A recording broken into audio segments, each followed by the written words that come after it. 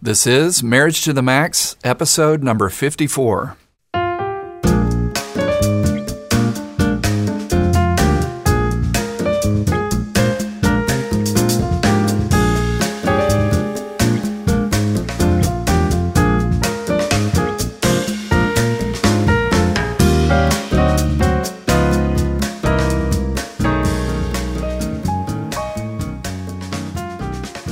Well, hello, and welcome to another episode of Marriage to the Max. I'm your host, Brett Hurst. And I'm your wife, Kelly Hurst. My lovely wife.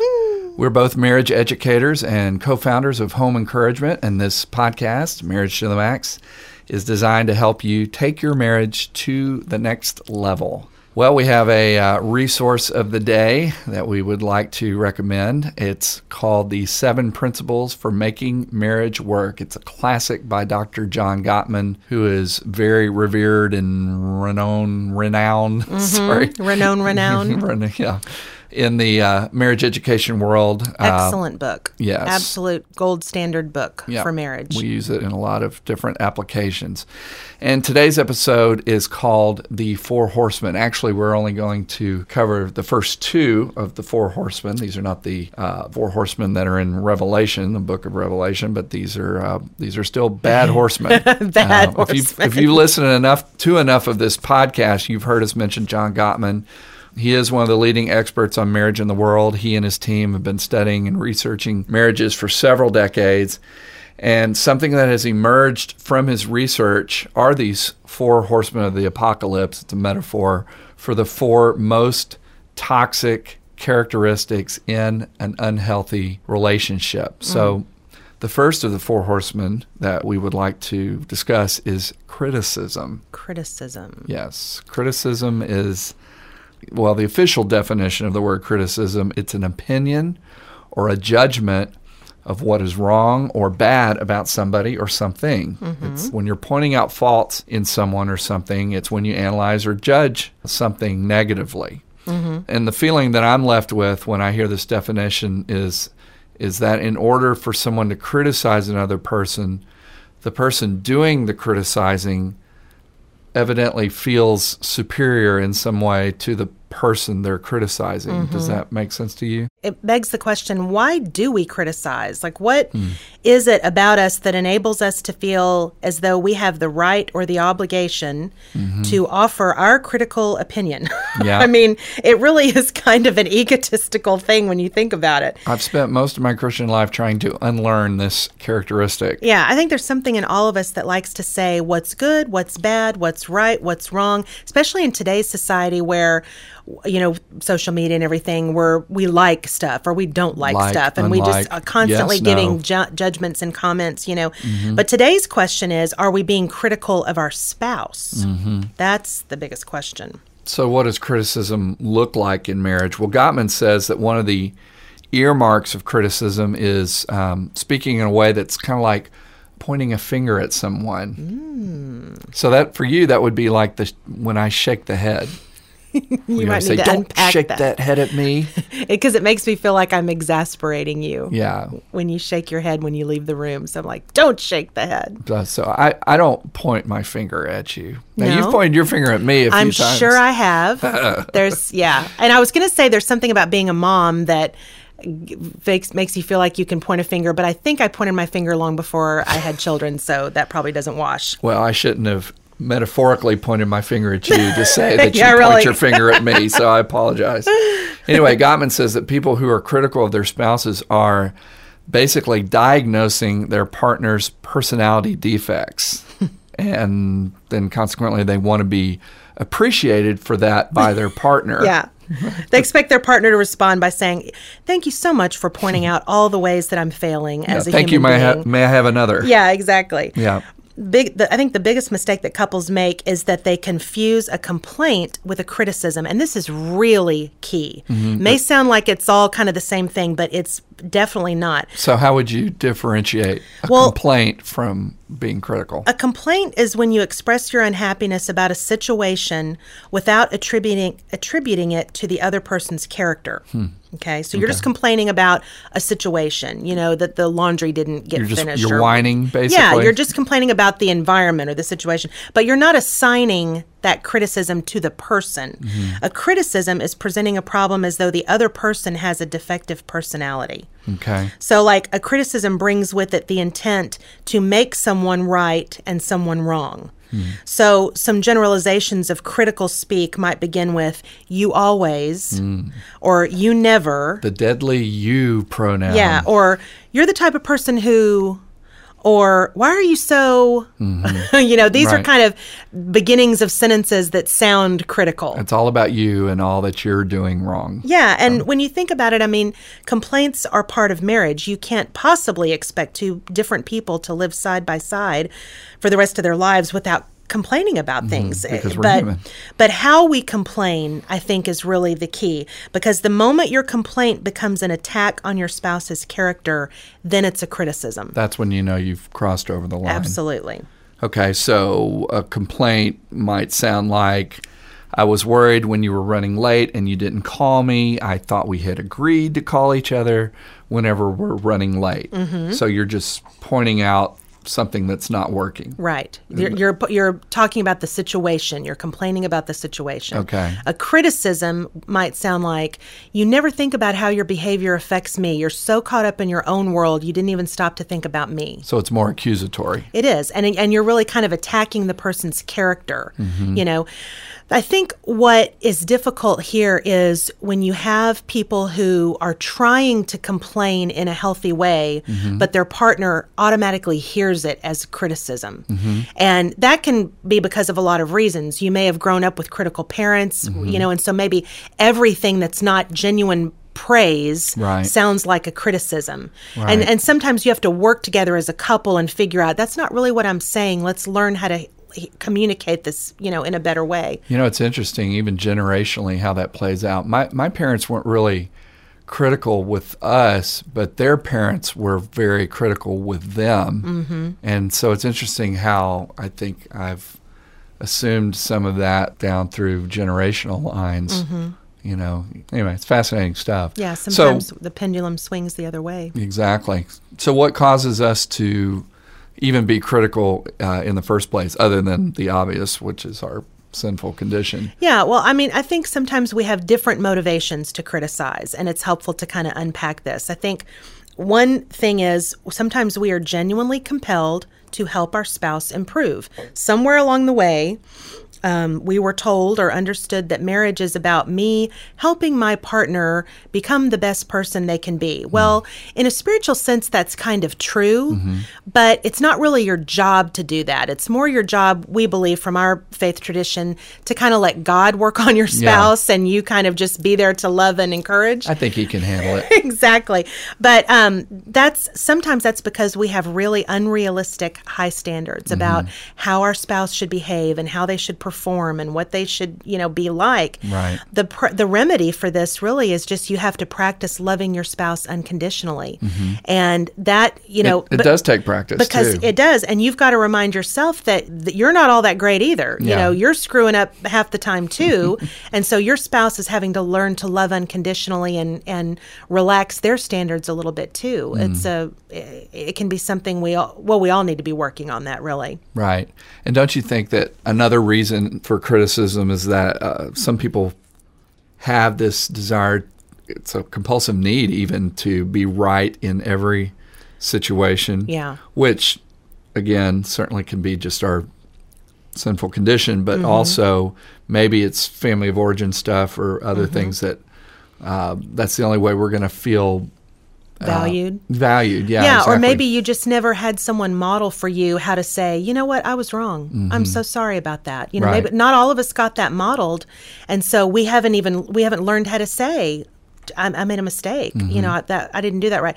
The remedy, I think, is that you've got to have some trust here with your spouse, that your spouse will not steamroll over you if you're vulnerable. And, we probably need to do several podcasts on the idea of vulnerability and how important that is in marriage. But the truth is, we are taught from the time we are very young to be self-protected. You can't see me, but I'm putting my arms over my front, and kind of a breastplate, protection, and self-protection. We're taught that from very, very young. And then you get into marriage where vulnerability can be your greatest asset, but we're not taught vulnerability. Right. Because that sounds or seems like weakness, and that's scary to us. And we don't trust that someone's going to fully accept us as we are, faults and all, and love us just the same. Right. And so for people who really have a hard time saying I'm sorry or saying I was wrong, that vulnerability is tough. But if you're creating a safe place in your marriage, that should be the place where you can be as vulnerable as you need to be, and that can be a powerful tool in your relationship. Yeah, I think in our experience, I've seen far more men not be sensitive in that area of their ability to steamroll over their spouse. And I think there's a lot of scriptures that would admonish men not to do that. But we've also seen it the other way around. We've seen some... In our marriage, it's the other way around. I historically have always been the one, I had to learn how to admit when I was wrong. I remember very young, early years, and you tend to have a far easier time going, you know what, I was wrong, I'm sorry. It's just not that big of a deal for you. But for me, I remember... Well, I've had a lot of practice. I remember apologizing. Far more often than you are anyway. So I remember many times apologizing to you through gritted teeth. I'm sorry. Like, that is just so hard to say, So I understand that part of learning how to be vulnerable and wrong. And it's such a powerful key in marriage, though, I think. Well, your I'm sorry's mean a lot more than mine do since I have to say it so frequently. But well, another thing, reason that we can be critical is we don't want to face our own shortcomings. And this is really common because we don't want to face our own shortcomings, so I'm going to project it onto someone else. Right. But speaking judgment into someone else's life, is much easier than dealing with my own issues. I'd far more rather focus on someone else. The remedy really here is a scripture from Matthew 7:3-5. We're not to try to remove the speck in our spouse's eye before removing the log in our own eye.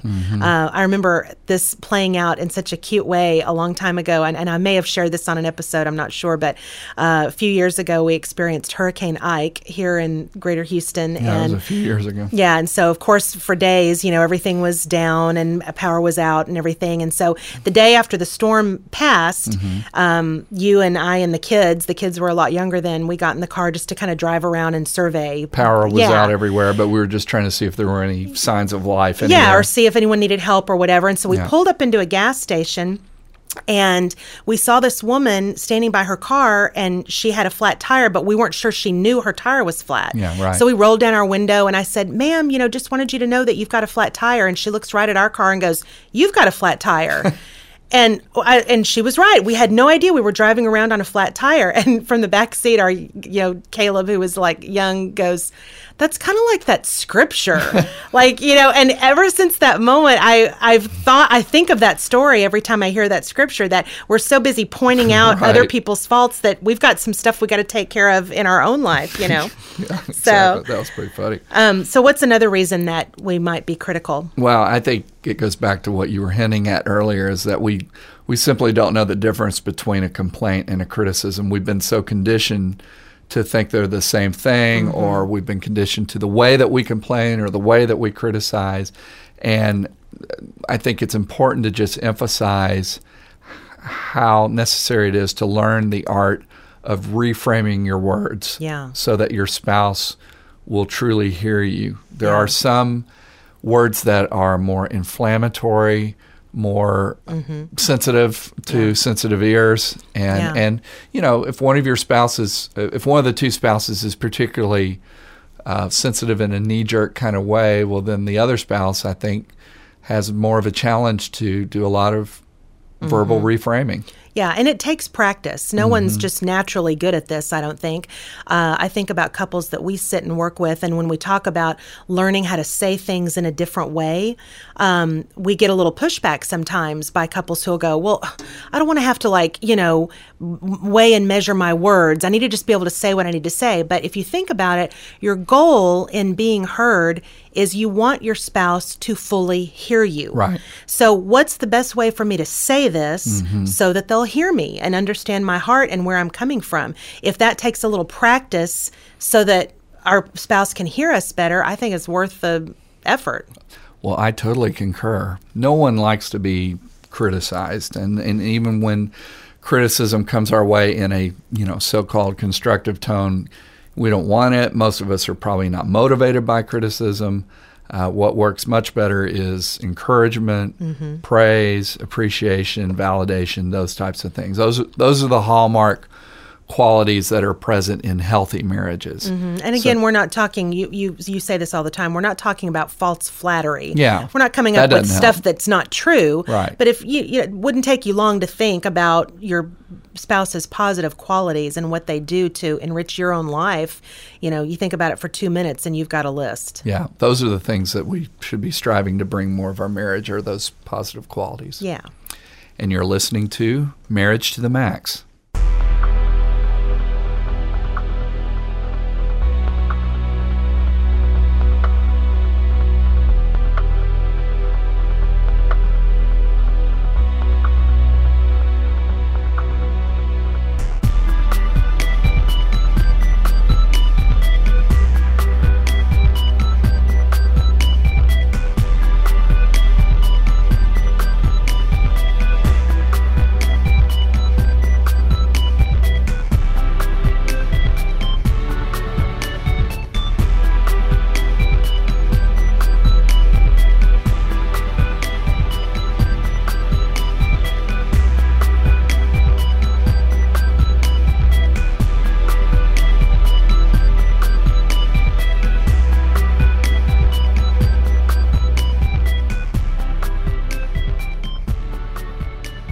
Welcome back to Marriage to the Max. And if you're in the greater Houston area, we always want to let you know about our monthly date night called Dinner and a Marriage. We'd love to have you join us.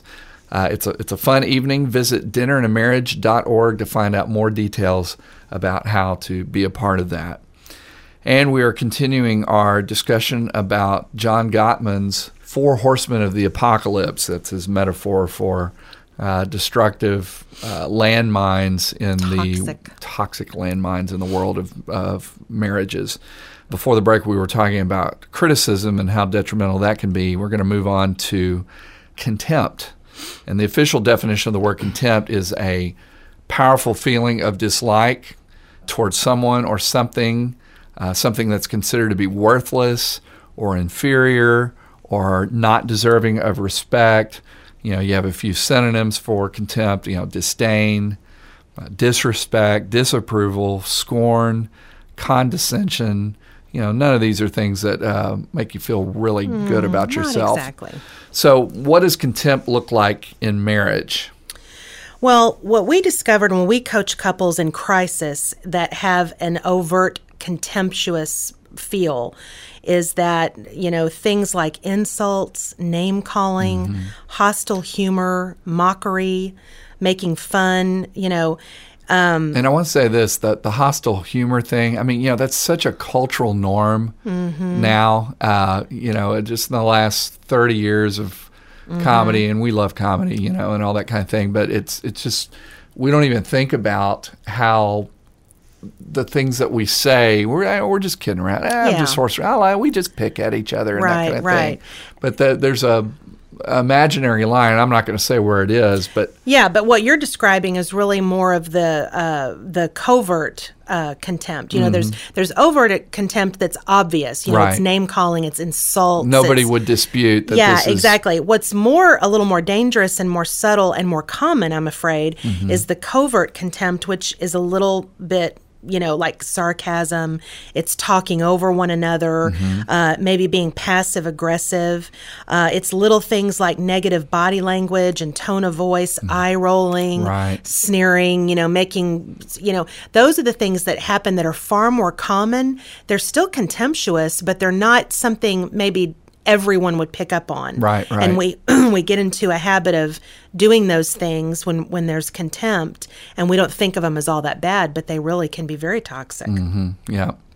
We've talked in past episodes about the 3 components of communication, which is always good to review, and that is that your actual spoken words are only 7% of your whole communication package. That's a very small percentage. It's very amazing. And that's why I think so many people in the digital world, through texts and email, there can be so much confusion, misunderstandings. Because, I just recently had someone, where I assumed they were being kind of snarky on an email, and it turns out they were just trying to be funny and humorous, but you don't have that tone of voice and facial expression to gauge so you can get into some trouble there. Right. Or we'll hear a couple say, I can't believe you said that, and the person will go, well, I didn't say that. Well, maybe their words didn't say that, but the rest of what they're communicating does. Their tone of voice, which is 38% of their package, or their nonverbals, which is, the hand gestures or the facial expressions, body language, that kind of thing. That's 55%. Yeah. So the 93% is stuff other than your actual words, spoken words. So like when our daughter was, 13-ish and very teenagery, I mean, she wasn't ever really that rebellious, but she had her moments. You say that now. She's 23 now, so now I can say that. You didn't say that when she was 13. But, when she was 13, 14, and she would get kind of snarky with me, and I would say to her, Sarah, I think you owe me an apology. And she'd go, sorry.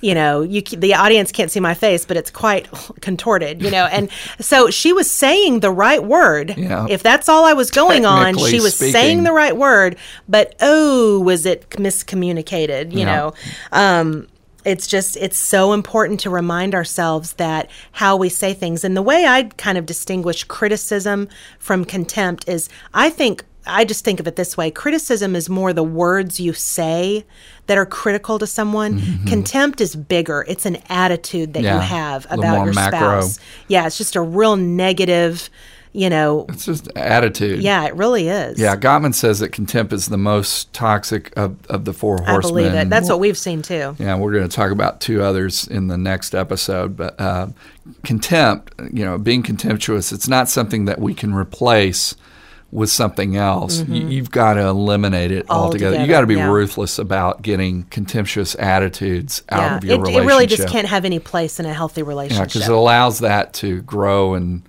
develop more into your marriage, and that's not a good thing. I was just going to say, we try to tell couples too that to learn from each other, because what might feel contemptuous to me, you might just think of as, just being humorous or maybe a little sarcastic or whatever. No but big deal. Maybe to me that really feels far more negative. And so to kind of learn with each other what's tolerable. Yeah. So if we want to know whether or not we're coming across contemptuously, the quickest way to learn that is just to go ahead and ask our spouse. Was this going over the line? Did I offend you? Do I offend you? Yeah. When I do this kind of thing. Right. So how am I doing on the contempt? You're awesome. You're awesome. You're silly. Well, if you have a topic or question that you'd like us to discuss on this podcast, Marriage to the Max, feel free to send us an email to thehomeencouragement.org, and we'll do our very best to get it on the air. And we hope you'll help us out by rating this podcast on iTunes. Tell your friends that they can get these podcasts for free anytime. Rating the podcast helps us to get more visibility, more traction in cyber world. If you write us a nice review, we'll try to give you a shout out on the air to say thank you very much for listening. And thank you very much for listening today. And until next time, remember, healthy marriage, healthy world. God bless y'all.